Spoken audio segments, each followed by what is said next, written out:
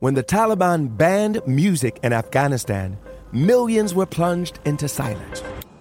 Radios were smashed, cassettes burned. You could be beaten or jailed or killed for breaking the rules. And yet, Afghans did it anyway.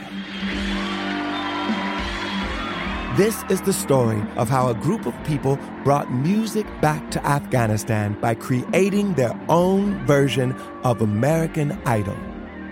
The danger they endured. They said my head should be cut off. The joy they brought to the nation. You're free completely. No one is there to destroy you.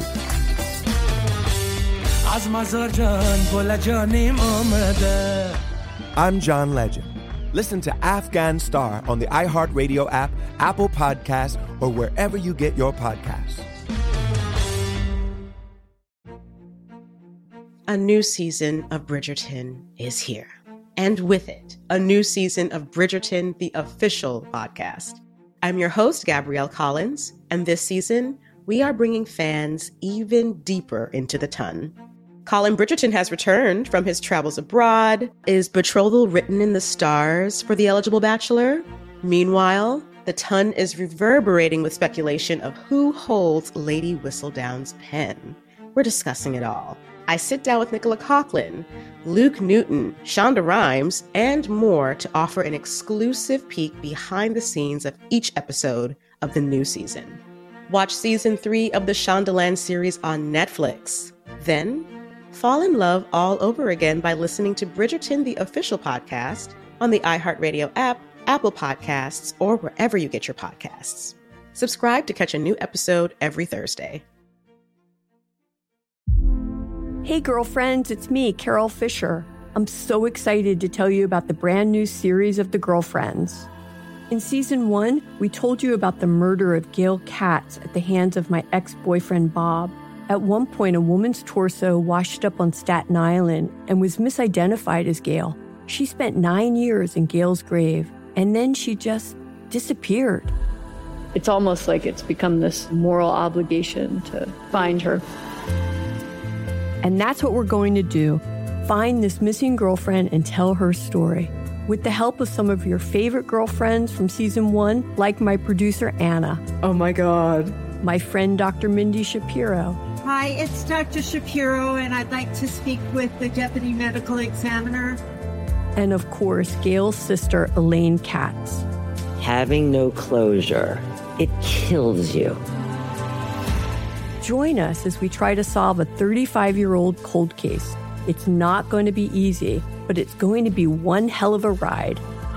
What? I can't believe this. Listen to season 2 of The Girlfriends, Our Lost Sister on the iHeartRadio app, Apple Podcasts, or wherever you get your podcasts.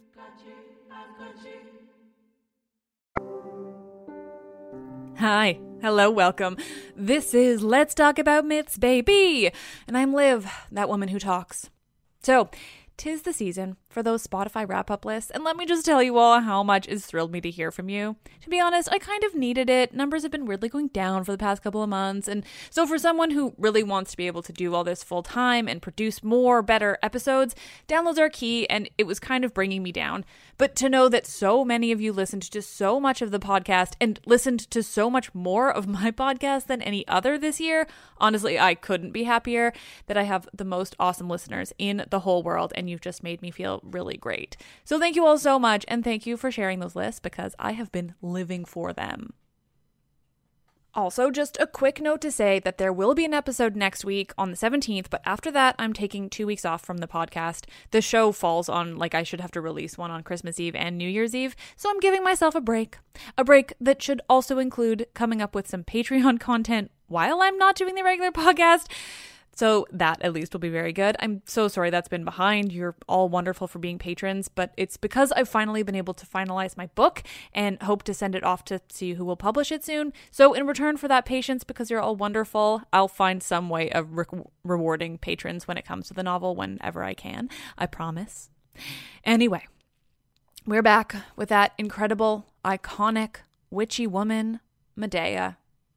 Please also stay tuned at the end of this episode, because after the second installment of Things the Western World Didn't Do First, I have an incredible addition to Medea's story.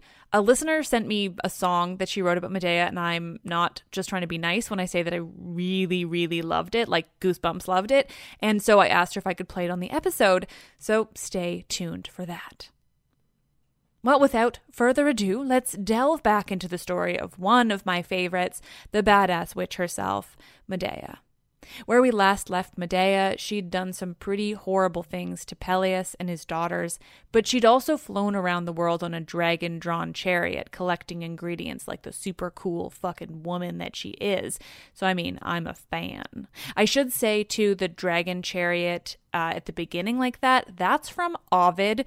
You should pretend, when it comes to me reading this Euripides part, that you just didn't know about it, because it was shocking for Euripides' audience. But yeah, so Peleus sent Jason on the quest for the Golden Fleece in the first place, a quest that was absolutely supposed to kill Jason and would have if not for Medea. So Peleus is no saint. What I'm saying is it's fine that she helped kill him. His daughters probably didn't deserve what happened, though. Medea and Jason have traveled to Corinth one way or another and settle there. They have 2 sons together, and they're happy for a while, a few years at least, before Jason gets restless. Jason grows more and more aware that the woman he's married is not one of them. She's not Greek. This is episode 67, Woman, Survivor, Murderer, Euripides' Medea. Medea and Jason live in Corinth for a time, happily we're led to believe, but eventually that changes. And that is how Euripides begins his play, the best play. The play opens by humanizing Medea, her nurse, and so a woman, opens the play by lamenting that any of this ever started in the first place. She wishes that Jason had never sailed on the Argo, had never reached Colchis, that Medea had never gone with him. None of this would have happened. Medea wouldn't have killed Peleus, and they would not have ended up in Corinth.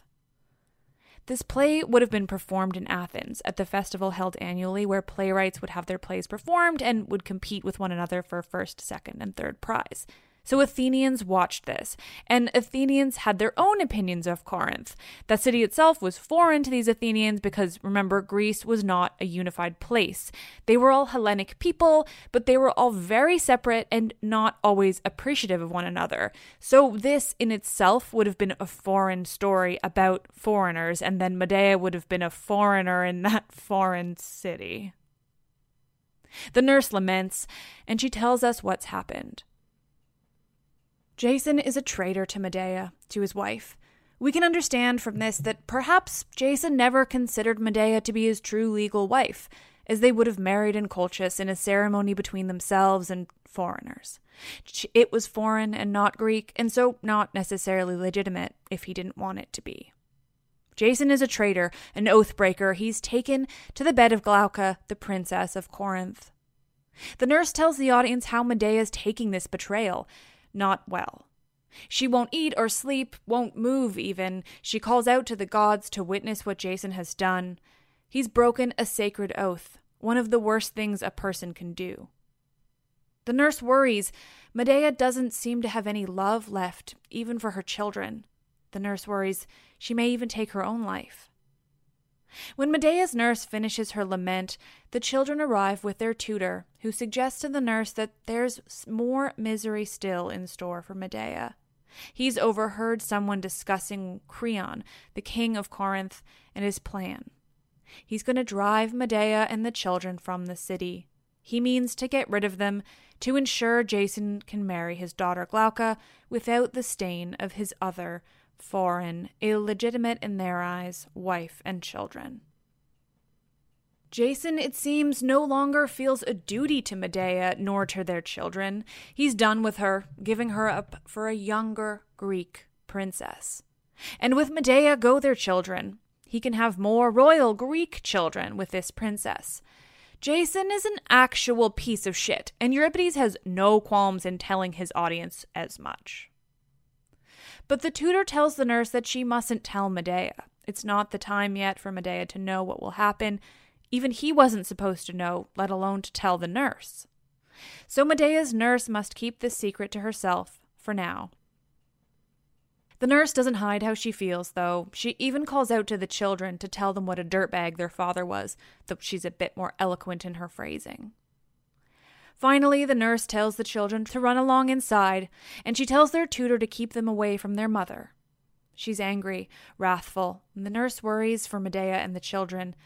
She's seen a look in Medea's eyes when she looks at her children recently, and it isn't good.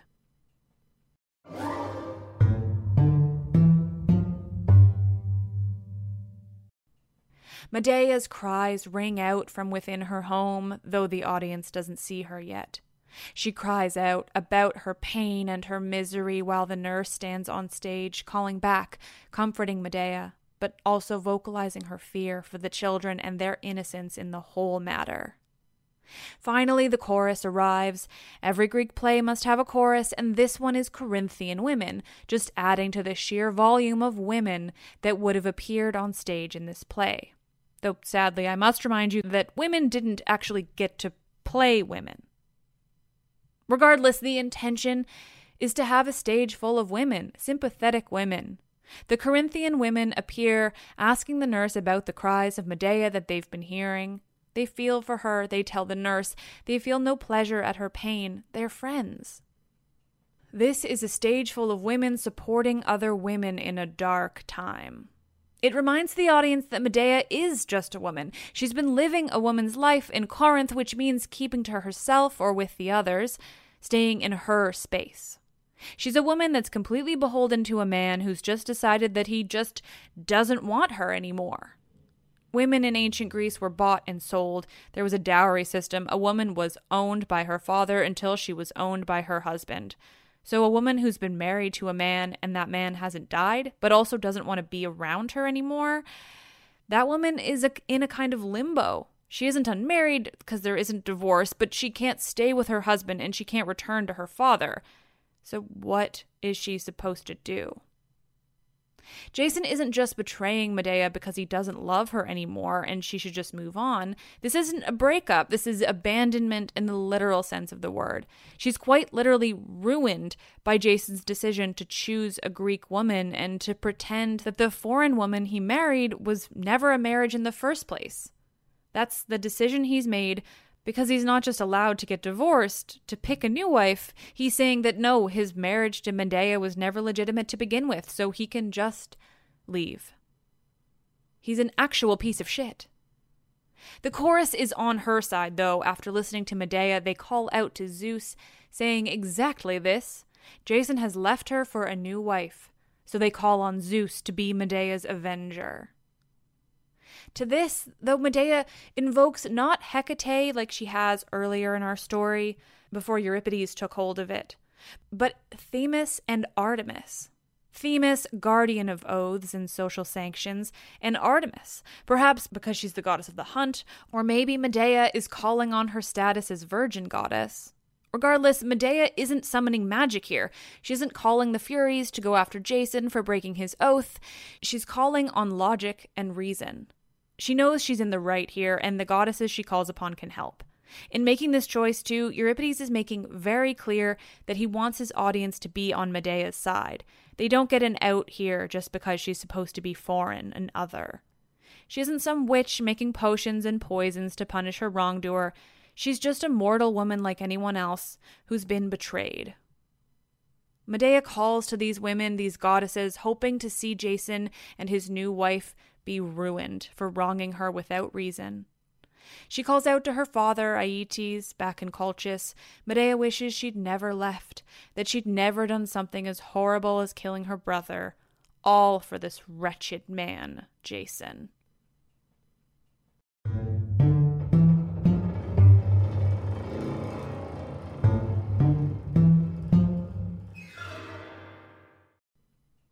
Finally, Medea shows herself on stage. She appears to speak with the chorus of local women who are there in support of her. She seems stronger now, like she's gained strength and will since her cries were heard from the inside. She addresses herself as a stranger to Corinth and how it's important to fit in when that's the case, And that's why what Jason has done is so awful. She had a comfortable life where she finally felt at home in Corinth, in Greece, until Jason decided to blow it all up. Now, she tells the chorus, she longs for death because the man who was everything to her is actually the worst of them all. Thus begins Medea's badass speech about being a woman in that world. Of everyone, women have it the hardest, she begins. From the start, we must have the money for a husband. And what she means is the woman's family must arrange a husband and pay him a vast sum of money, essentially just so that he'll take the woman off her family's hands. Worse, though, she says, is that with that marriage, the woman gets a master of her own body in the form of a husband she's typically never even met before. Is that man good or bad? A woman can't know until it's too late. There's no escape either. A woman can't deny her husband, nor can she leave. To clarify, there's no such thing as marital rape in ancient Greece, and the women have no out, no matter how horrific their husbands might turn out to be. The women must go to a new home with new habits and rules, and they have to figure it all out without any guidance. It's not as though they learn anything about this home. They're simply thrust into a situation that they have to maneuver without any guidance at all, or often any patience from their new husband. If we do it right, she says, then there's a happy, enviable life. If not, death is better. When men are unhappy, she goes on, they can leave their homes, do whatever they want out in the world, but not women. They must stay in their spaces, often alone, and simply deal with it. She adds, they say we have it easy, staying at home while they go off to war, but they're so wrong. Medea says she'd rather stand behind a shield 3 times over than give birth just once. And she's not wrong. 1 in 2 women in ancient Greece died in their first childbirth. It's fucking life or death, being a woman, but it's never viewed that way. But, Medea says, addressing the chorus of Corinthian women specifically, things are not the same for you and me. You have this city and your father's homes. You have your lives and your friends. I'm on my own, she reminds them. I have no city. She tells the women that Jason abuses her, and that's after she was brought from her home as a prize won. She tells them that she has no family, no mother or brother, no one to give her shelter. So, she asks the chorus, keep my secret. I've come up with a way of paying Jason back for what he's done. Women are full of fear, she adds, except when they're, quote, wronged in marriage. No mind's more deeply stained with blood than hers.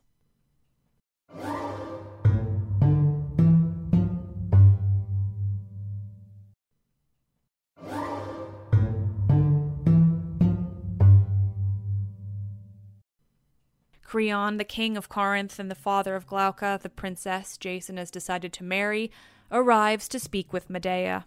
He doesn't beat around the bush, doesn't sugarcoat his intentions at all. I'm here to tell you have to leave, he tells her. Right away. I won't go home until you're gone. Medea is, rightly, distraught. She's emotional enough without this asshole coming in and telling her she has to leave her home. And not only that, but where is she supposed to go exactly? She has no home in Greece. She's there because Jason brought her, promising her the world. She can't go home to Colchis. She killed her brother to escape, once again for Jason. She has nothing. Why are you making me leave? She asks Creon. He's blunt. I fear you. He tells her he's worried she might kill his daughter, and there's lots of evidence for this, he says. He tells her that she's clever, something obviously murderous in a woman, and that she has dangerous skills. Jason leaving you has brought you pain, he adds, and I've heard you're making threats. Essentially, Creon tells Medea he wants her gone before she can do anything to him, his daughter, or his new son-in-law. So often my reputation has hurt me, Medea tells Creon in response. Parents shouldn't overeducate their children, she says. They'll incur the jealousy and anger of their fellow citizens. She's basically saying she's too smart for this bullshit and that it's only led to people fearing her or mistrusting her. Medea in this play is just an incredible character with some fascinating things to say. Euripides clearly respects her as a woman, and an intelligent, powerful woman at that. I would highly recommend this translation by Rachel Kitzinger because it's well done, but it's also by a woman, which I think is important when covering the classics in the time we're in now, but especially Medea. But Medea tries to placate Creon. "You fear me, but why?" she asks. "I'm not one to hurt those in power," she tells him. "It's my husband I'm mad at, not you or your daughter. You can celebrate their marriage. All I want is to stay here. I'll keep to myself and not make trouble," she assures him. But this doesn't convince Creon. He's worried about how calm she is, saying that's scarier than anger. No, he says you have to leave. Medea continues to try to make her case not to be exiled at all, but Creon doesn't flinch. Finally, though, she manages to convince him to let her stay just for the day, but he tells her that she must be gone by dawn of the next morning or she'll die.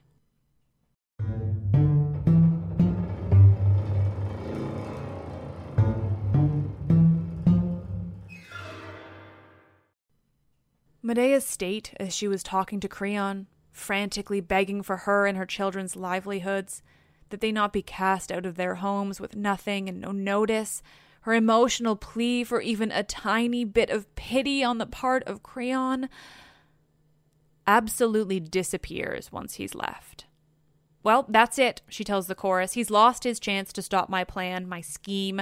He's given me one more day, and that's one day to kill the three of them." She announces this without fanfare or drama. It's the facts. By not forcing her from Corinth in this very moment, Creon has sealed his fate, along with his daughter and Medea's husband. This is all the time she needs. He was right to be afraid of her. She is smart as hell. Medea begins to sketch out how she might kill Jason, Glauca, and Creon. Should she make it obvious and dramatic, lighting their bedroom on fire, stabbing them while they sleep? But where will she go if she does that? What city will take her? No, she determines she'll wait to figure out where she may be able to go and base the means of their murder around that. Will she need to make it stealthy in order to survive somewhere after, or can she kill them with the dramatic bang that she so wishes to? She's angry now as she continues her speech, planning their death, psyching herself up, reminding herself who she is, who her grandfather is, and how she will not be forced into the shame and ruin that comes with Jason simply marrying Glauca and being done with it. Now she calls to Hecate as her aid in this righteous decision that she's made. In response to Medea's announcement here, the chorus has a badass ode to women in their world in which they live, how they might have been different had the gods gifted them differently, and the power they have even with their lot. I wish I could just straight recite it to you, but that's not allowed, so please read this translation. Once the chorus has finished this badassery, the shitbag-in-chief, lord of all that is awful and vile, Jason, arrives on stage to be an absolute piece of human garbage and an all-around fucker. Jason comes on stage and manages to find a way to blame Medea for everything. Without any evidence given to us in the story, he tells her that it's all her fault, all this bullshit, because she's apparently been slandering the royals of Corinth. There's nothing to indicate that's true, and Jason isn't being portrayed in a good light here. Euripides clearly despises him just as much as the audience is supposed to. But he wants to blame Medea. He wants to appear as the good one, the one who tried to help her, to plead her case. But no, he says, you've done too much to avoid this exile.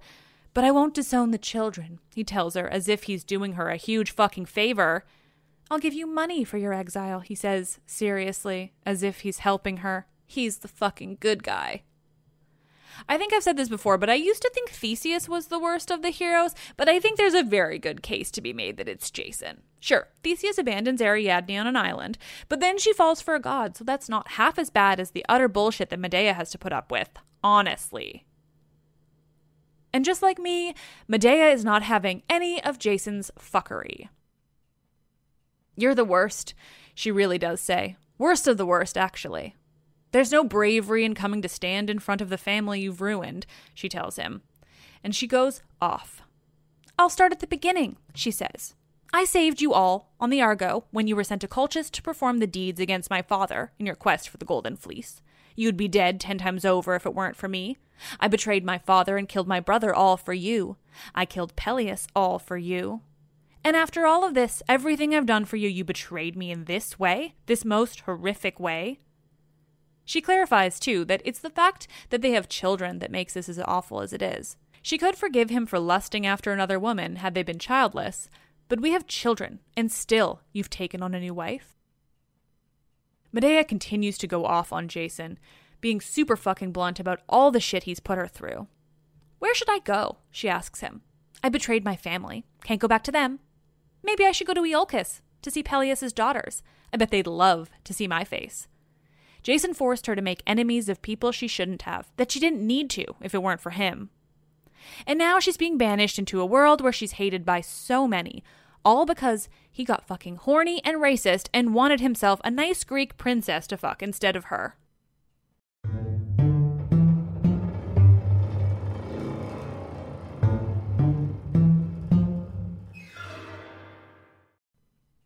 When Medea has finished her speech in all her hatred of Jason, he is ready to come back at her with some more of his utter shit.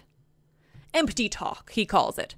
First of all, he says, in what I imagine is a whiny shithead kind of voice, it wasn't you who saved me so many times on the voyage of the Argo. It was Aphrodite. What? You may have asked yourself. Yeah. Jason is one of those toxic guys on the internet, Twitter probably, who are there to explain why you're wrong about everything when their answer is really utter insanity and reaching. His point is that, get this, Aphrodite is actually the one who saved his life so many times because it was Aphrodite who caused Medea to fall in love with him in the first place. So it was Aphrodite who brought Medea along for the ride. Yeah. So Medea still saved him a zillion times, but it wasn't really her doing because she wouldn't have been there to save him if it weren't for Aphrodite. It's such an insane level of insanity I just cannot with this man. But he isn't done either. Let me tell you all the ways I really helped you, he says after noting it was Aphrodite who saved him. Number 1. You're in Greece now, and you should feel so grateful to live in this civilized region rather than your savage homeland. Now you know justice and rule of law. So Jason is also one of those racist shitheads on Twitter who say that immigrants shouldn't be allowed to criticize their new country. They should just be grateful that they're allowed to live in a place that's so much better from where they came from.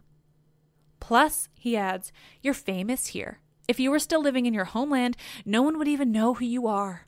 You're really just lucky that I brought you here to this much better place and then abandoned you. You're definitely better off. God, you guys, he's so awful. And the speech keeps going. I have to stop myself from laying it all out. But let me also tell you that he says he's been a great friend to her and the children. The children, not his children, the children. And he actually tells her to calm down at one point. His main point, though, is that he's marrying Glauca to help Medea and the children. He'll have children with Glauca and will make royal brothers for his children with Medea. So won't they be better off than 2 families in one? Finally, he says, what he's really learned is that mortals should find a way to reproduce without women. That women shouldn't exist at all, and there'd be no more trouble.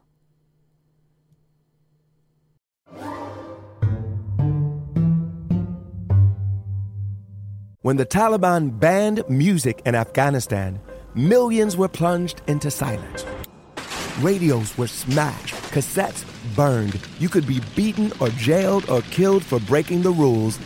And yet, Afghans did it anyway. This is the story of how a group of people brought music back to Afghanistan by creating their own version of American Idol. The danger they endured. They said my head should be cut off. The joy they brought to the nation. You're free completely. No one is there to destroy you.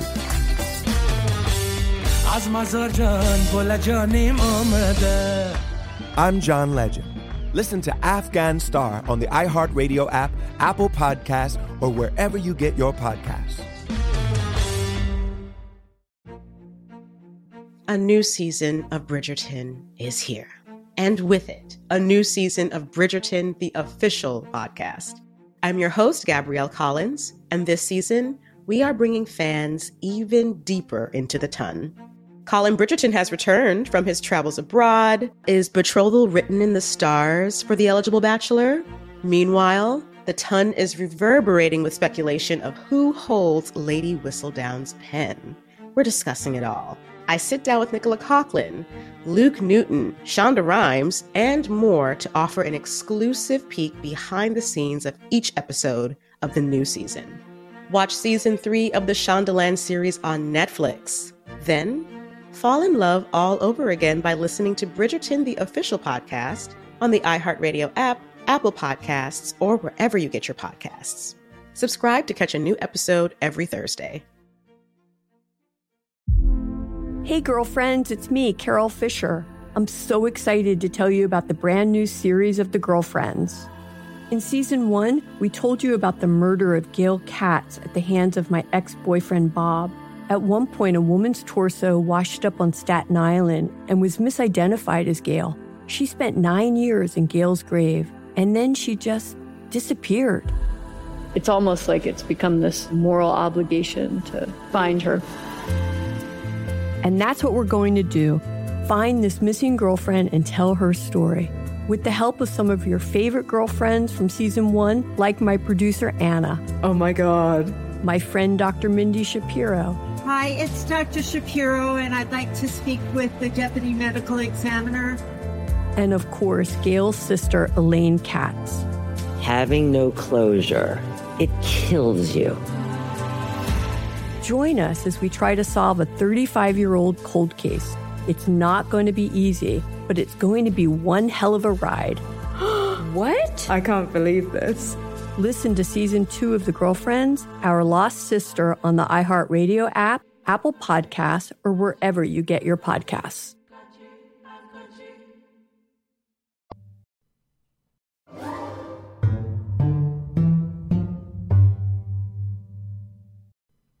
Well, this episode is going to be long. I can't stop myself. They argue, with Medea rightfully pointing out that everything Jason is doing, he's doing for himself, and Jason countering with the continuing insane argument that no, he's married Glauca to help Medea, and he's going to have more children to help his children with Medea. Like, isn't that obvious? He tells her it's her own fault that she's going to exile alone. Doesn't she want his money? If not, she should just say so. He's only here to help her. Oh, isn't he helpful? He's not in the wrong at all. Jason is a good boy who isn't doing anything wrong. Oh, don't we appreciate Jason? Medea tells Jason to fuck right off with his pity money. And he does. And, oh, what next? What a coincidence! In walks Aegeus, king of Athens, who just happens to be walking by Medea's home on his way out of Corinth. How very lucky. Aegeus has been to speak with the oracle, and is now traveling through Corinth on his journey. Why did you have to speak with the oracle? Medea asks Aegeus after they've greeted each other, Medea showing none of her distress. I asked the oracle how I might have a child, he tells her. You don't have a wife? She asks in return. Aegeus confirms, no, he isn't married. He tells her that the oracle told him not to loose the wineskin before returning to your ancestral home. That's the oracle. He goes on to tell Medea that he's now going to see the king of the land of Trozen, who he hopes will be able to help him understand what the oracle has said. They chat about this man, and Medea wishes Aegeus well.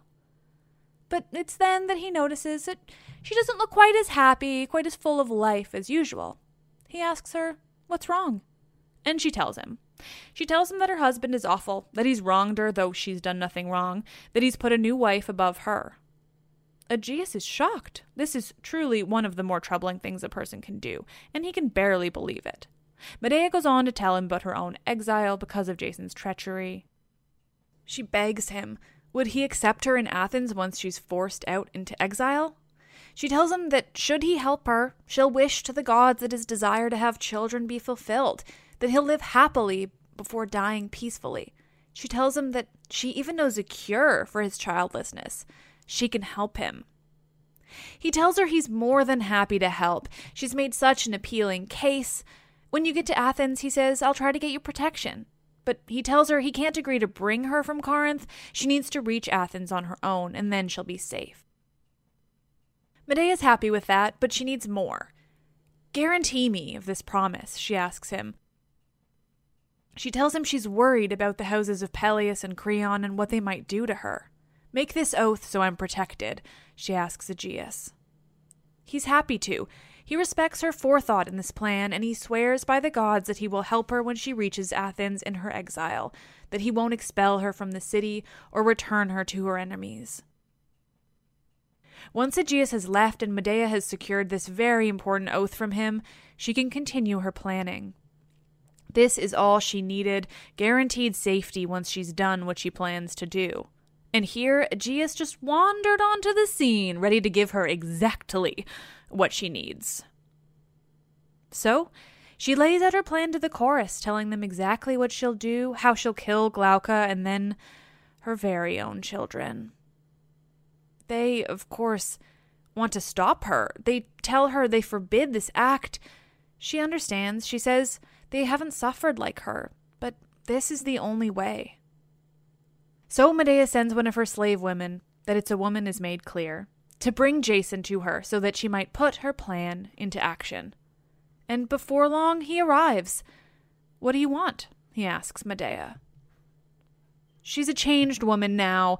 Medea begs for Jason's forgiveness. She's so very sorry for how she spoke to him. She was angry, and he put up with her anger so well.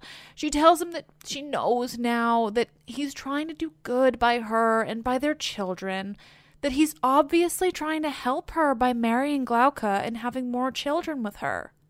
She explains that women are silly and he mustn't trouble himself with us, but that she wants to do better. So she calls into the house for the children, and out they come with their tutor in tow. "Children, say hi to your father. Don't be angry at him. I've forgotten all my anger," she tells her kids.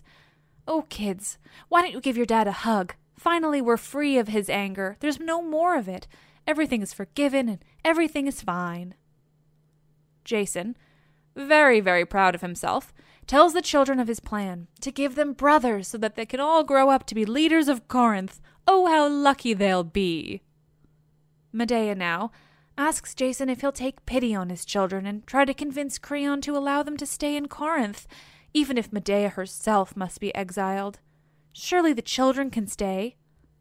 Jason agrees. Medea's flattery has done wonders for his ego. He tells her he'll work to persuade Creon and Glauca that the children should stay and be raised in Corinth. "Oh, thank you," Medea tells Jason sweetly. "I'll help too. I'll send gifts for Glauca with the children, beautiful gifts that they'll give her, and certainly that will help to convince her that they are worthy enough to stay in Corinth."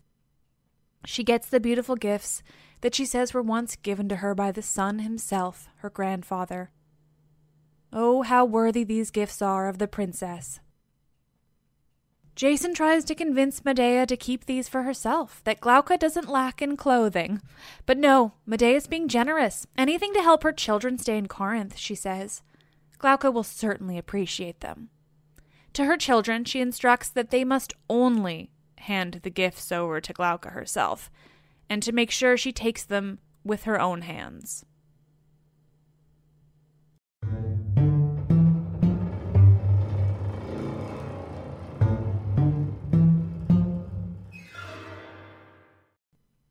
Later, the tutor arrives with the children, returned from the palace. "The children are allowed to stay," he tells Medea triumphantly. The bride has received the gifts, he tells her, and she was happy to allow the children to stay. At this, Medea cries out, "Ai, ai!" "Why are you crying?" the tutor asks. "I've brought good news." But she only cries again in response. He continues to ask her what's wrong, and she's vague, saying only that she's crying over what she and the gods have planned. Finally, Medea directs the tutor to bring the children inside the house. But before he can, she speaks to them. "Oh, children, now there's a city and a home here to welcome you. You'll live here happily, though without your mother." She laments that she must leave before seeing them happy, seeing them married. She's spiraling, crying over her children and the things she won't get to see them do, the experiences she won't get to witness with them, that they won't care for her when she's old, that they won't see her at all. But then she starts to speak more vaguely. The tutor and the children don't understand her. She starts talking about the plans she's made before and getting rid of those plans. That she'll take the children. Why must she hurt their father by hurting them? No, I won't do it, she announces. In an instant, though, she's reversed again. Can I allow my enemies not to be punished and the shame that would cause me? What cowardice to even let myself consider not going on with the plan this far along. No, she says. Go inside the house, children. If anyone thinks it's wrong, what I plan to do, they can mind their own business. I'm going to do it.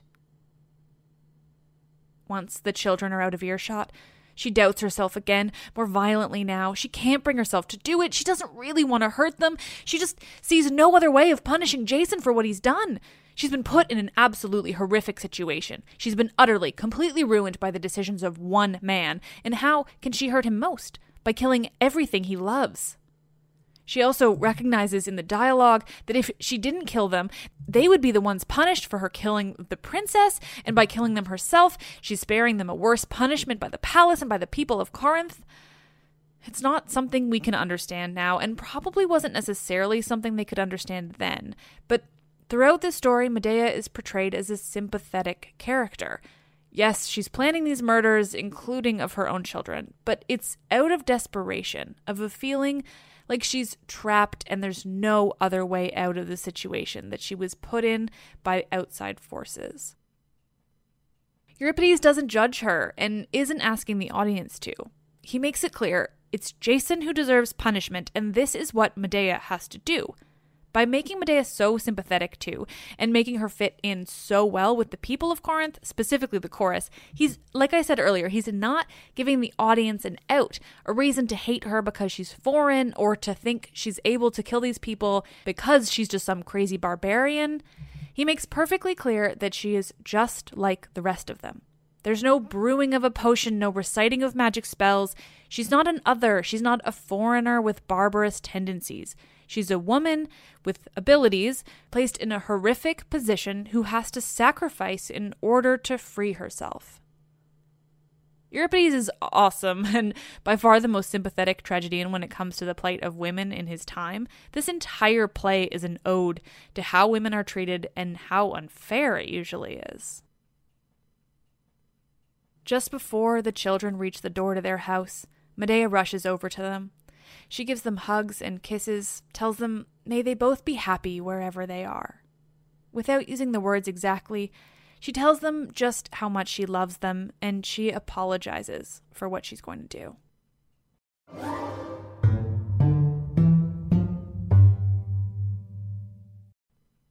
Once the children have gone inside, the chorus sings a beautiful song about the plight of parents whose children die. Then a messenger. Medea sees a messenger in the distance, an attendant of Jason running up to her. You have to go, he tells her in a rush as soon as he reaches her. Get out of here. What's happened? She asks. The bride and her father, the king, they're dead, killed by you and your poisons. That's wonderful to hear, she tells the man. From now on, you'll be one of my closest friends. The messenger calls her mad for what she said, but she tells him, no, she has her own tale to tell in all this, but tell me what's happened to them. How did they die? You'll make me so happy by telling me the terrible details. When your sons arrived in the palace, many of the slaves were happy for you. We knew how badly you've suffered. We were glad to hear you had resolved things with Jason. Everyone working in the palace was so happy to see the children. I followed them up to see Glauca. She saw only Jason at first and gazed at him. When she finally saw the children, though, it was clear she was disgusted by their being there. Jason tried to change her mind, to have her look at the children and accept their gifts. Those she couldn't resist, and happily she took the robe and the crown from the children. Before we'd even left, she'd taken both items and put them on, admiring herself in the mirror as she spun around. She began to walk around the room happily, showing off her gifts vainly, until she turned a different color and let out a horrible scream. She stumbled, falling on a chair nearby as white foam began to bubble from her mouth. Servants rushed to get the king and to get Jason, who had left the room by this time. By the time the others had arrived, though, she was back standing up and crying out in horrible, suffering pain. The crown on her head let out a stream of fire, and the robe was tearing apart the princess's white skin. She tried to get it off of her, but both were stuck on tightly. She couldn't free herself from her fate. Finally, she fell to the floor. She was unrecognizable, a lump of flesh and bone, skin oozing off of her, loose off her bones. No one wanted to touch her for fear of the poison on the robe and the crown, but Creon, her father, rushed into the room, and he hadn't seen anything that had happened to her. He went to her and wrapped himself around his daughter's body, calling out to her. We tried to pull him off of her, but he was stuck. He started crying out himself, screaming horribly as he tried to pull away from her body with our help. But it couldn't be done. It began to rip away at his own flesh, and he finally collapsed on top of his daughter's body, both gone silent and still. The messenger finishes, and immediately Medea plans her escape. She knows she has to get out of Corinth as fast as she can. She announces that she mustn't delay in killing her children. They can't escape their fate now. But now she must convince herself. Medea begins to talk to herself, trying to talk herself into picking up the sword that she must use to kill her children. Even now, she isn't fully sure of her plan. Don't think of them as your children, she tells herself. Don't remind yourself that you gave them life, that you loved them most of all. Forget that for now. Forget for now that they are your children. You can think about that and grieve later. And with that, Medea enters the house, sword in hand. The chorus calls out to her, one last plea that this not take place, one last plea to Zeus to stop her. But the children's voices can be heard from within the house, and they cry out. The children, they call out to each other, wondering how they can escape their own mother, calling out to the gods. As the chorus laments what's taking place, Jason arrives at the house. He's there to confront Medea for what she's just done, for providing the horrific poison gifts that killed his new wife and her father. He asks the women assembled outside, the chorus, if Medea is still inside or whether she's already fled after what she's done. But he doesn't wait for an answer. He's got some ranting to do. He continues his woe is me act, his aren't I the best and what a victim I am act, and claims he's there because he's so worried about his children. Like Medea, he says he's worried about what the people of Corinth will do to them. He says he's there to save them. Of course, it's too late for that. The chorus tells him as much, and just as bluntly, your children are dead, they say. He's distraught, or so he seems, but wasn't he only hours ago more than happy to allow his young children to be exiled along with his wife? Do we believe any of the shit that Jason spews from his mouth? Absolutely not. At this point in the story, there are no winners or losers. Jason is a piece of shit, but his children didn't deserve to be killed. Medea is a woman who was backed into a corner and did the only thing she felt she could, even if it was a horrific act that will haunt her for the rest of her life. Jason bangs on the door to the house, calling to the slaves inside. But before the doors can be opened so that he may see the scene inside, something unlike anything else ever performed in Greek tragedy happens. From above, Medea appears in her dragon-drawn chariot with the bodies of her children inside. This would normally be a moment of deus ex machina, ghost in the machinery, when the gods descend from on high at the end of a play to make pronouncements or wrap things up with a nice little bow. But not now.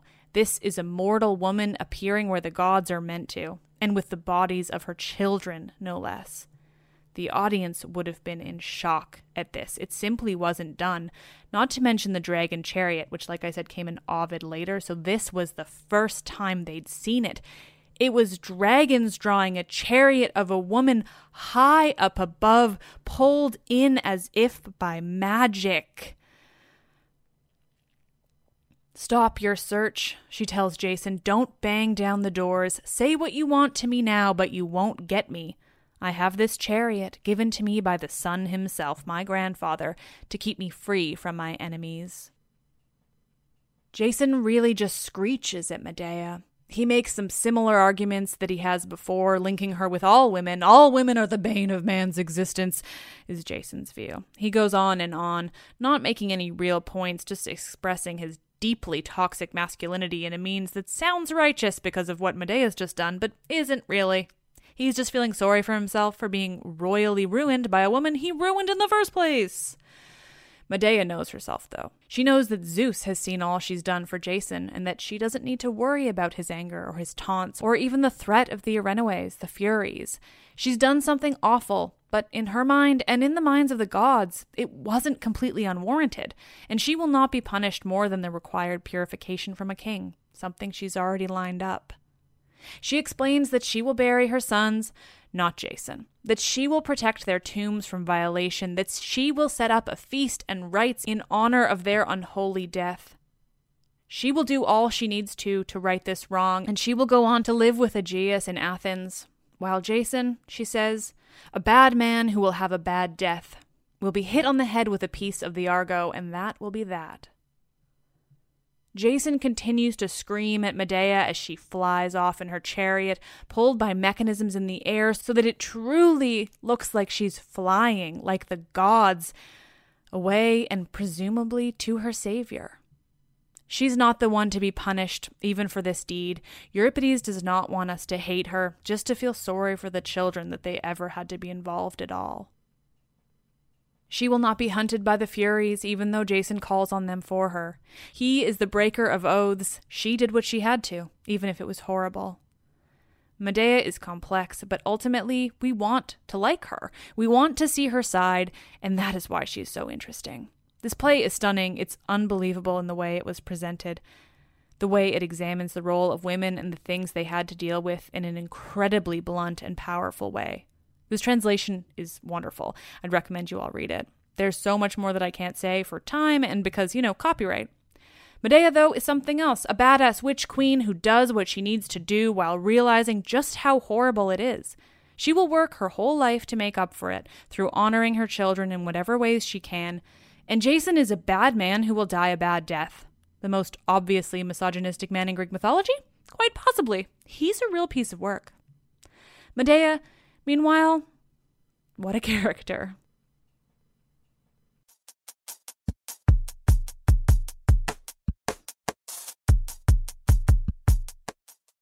And now for another installment of Things the Western World Didn't Do First. The segment that exists to detail things that are often attributed to the ancient Greeks or the ancient Romans as some sort of so-called proof that these cultures, and by extension the so-called Western world, is somehow superior or gave us the things we deem important today. This idea that we, as humans, wouldn't be where we are today without them, because it's some dark shit. This time, we're talking literature. That's right, a thing that people, including myself, take pretty fucking seriously. No, the Iliad and the Odyssey, while super fucking old and cool, weren't the first of anything. Nor were any of the other Greek men that wrote, be it poetry or biography. Nope, those guys didn't start anything either. Nope, this is an example where it's not only not Western people who started it, it's not even men who started it. That's fucking right. We're talking Eastern ladies today and their contributions to the first pieces of literature. Enheduanna was a Sumerian, a Mesopotamian priestess in the Sumerian city-state of Ur, in what is now Iraq. She was a badass and the first poet whose name we have recorded from about 4,200 years ago. Yeah. She wrote poems and hymns to the goddess Inanna, a badass who was basically Athena and Aphrodite combined, and who was later worshipped by the Babylonians and others as the goddess Ishtar. This made Enheduanna the first known author. Period. A woman, and a woman from Iraq. Plus, first novelist specifically, a Japanese woman named Murasaki Shikibu. She wrote closer to 1000 CE, so it's later than I'm usually discussing. But first novelist, a woman. Of course, there's much more early literature than just this. There are many recorded pieces from the early Bronze Age. All are either Sumerian, so modern Iraq, or Egyptian, which the Western world has kind of tried to take on as their own, but let's all be reminded that Egypt is in Africa, and Western people traveled there quite late, and the Greeks and Romans did take over, but so much later than when the Egyptians began their reign as ancient badasses. Same with the recorded works from the Middle Bronze Age, Mesopotamian and Egyptian, and it goes on. If you refer to a list, and fine, it's on Wikipedia, but I check citations when I read on Wikipedia. And this segment is out of my wheelhouse. You'll see that about 2,000 years worth of recorded works of literature before you reach Homer, early Bronze Age, Middle Bronze Age, Late Bronze Age, and into the Iron Age, all mostly come from what we now consider to be the Middle East and Africa. Of course, the Epic of Gilgamesh is widely accepted to be the first work of great literature, the first epic. It's from Mesopotamia, about 1,000 years before Homer came along to take over the genre.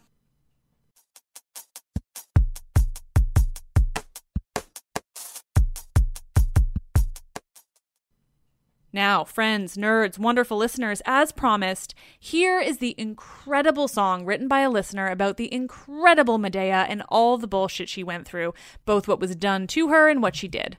It's by Alison Rush. Please enjoy, and you can hear more from Alison at AlisonRush.com, that's one L, and via the Spotify link in the episode's description. That will take you to her first album, which has other classics-inspired songs. I really love this song, and I hope you'll all listen.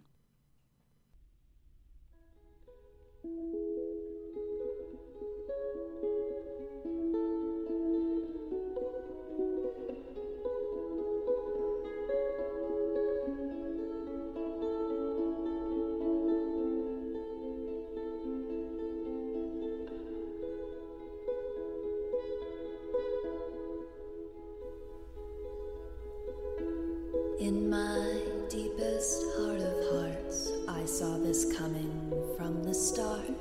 Saw beneath your perfect skin, your spine is weak, your blood is thin. The star that shivers when I bleed is all the family I need. It's almost time now, aren't you scared? You're so completely unprepared. Remember me when this is done. When my wings block out the sun.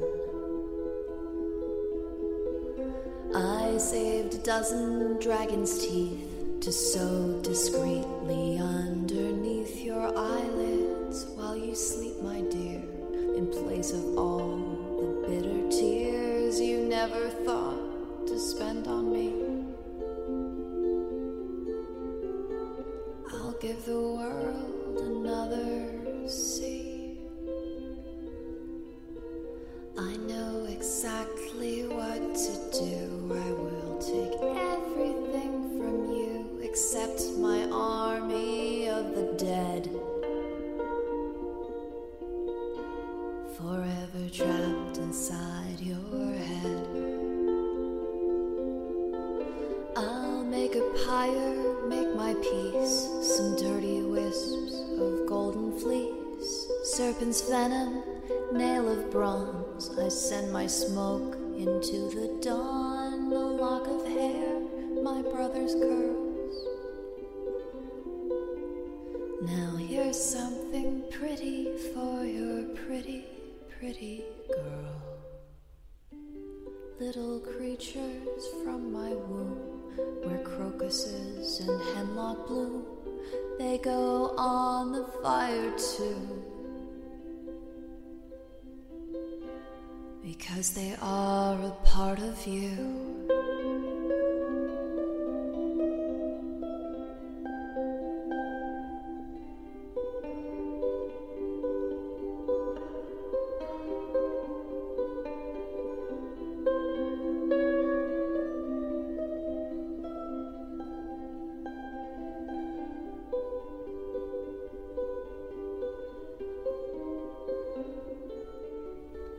The time has come now, aren't you scared?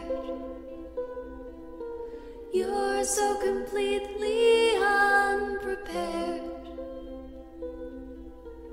Remember me when this is done. when my wings block out the sun.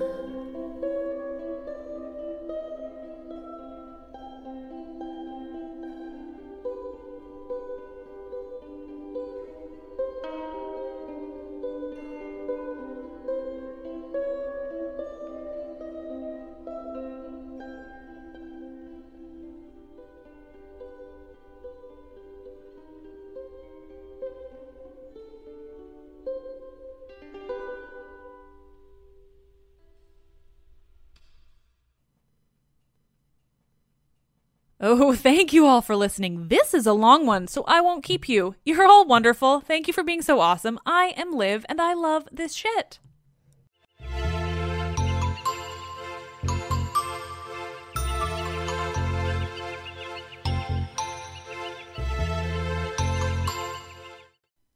When the Taliban banned music in Afghanistan, millions were plunged into silence. Radios were smashed, cassettes burned. You could be beaten or jailed or killed for breaking the rules. And yet, Afghans did it anyway. This is the story of how a group of people brought music back to Afghanistan by creating their own version of American Idol. The danger they endured. They said my head should be cut off. The joy they brought to the nation. You're free completely. No one is there to destroy you.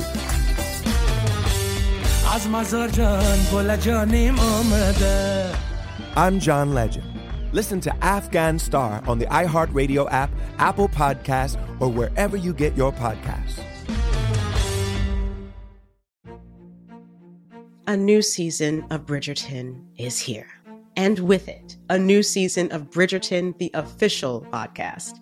I'm your host, Gabrielle Collins, and this season, we are bringing fans even deeper into the ton.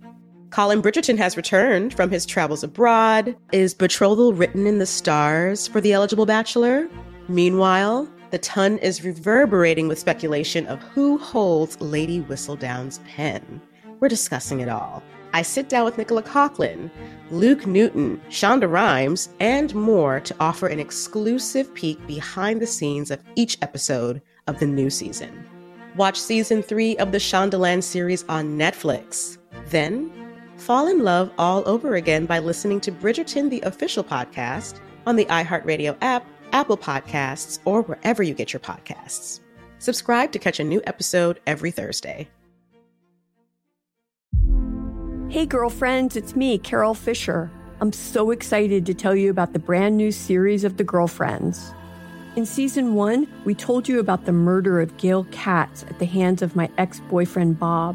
At one point, a woman's torso washed up on Staten Island and was misidentified as Gail. She spent 9 years in Gail's grave, and then she just disappeared. It's almost like it's become this moral obligation to find her. And that's what we're going to do. Find this missing girlfriend and tell her story. With the help of some of your favorite girlfriends from season 1, like my producer, Anna. Oh my God.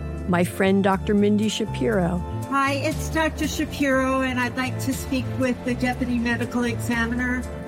And of course, Gail's sister, Elaine Katz. Having no closure, it kills you. Join us as we try to solve a 35-year-old cold case. It's not going to be easy, but it's going to be one hell of a ride. What? I can't believe this. Listen to season 2 of The Girlfriends, Our Lost Sister on the iHeartRadio app, Apple Podcasts, or wherever you get your podcasts.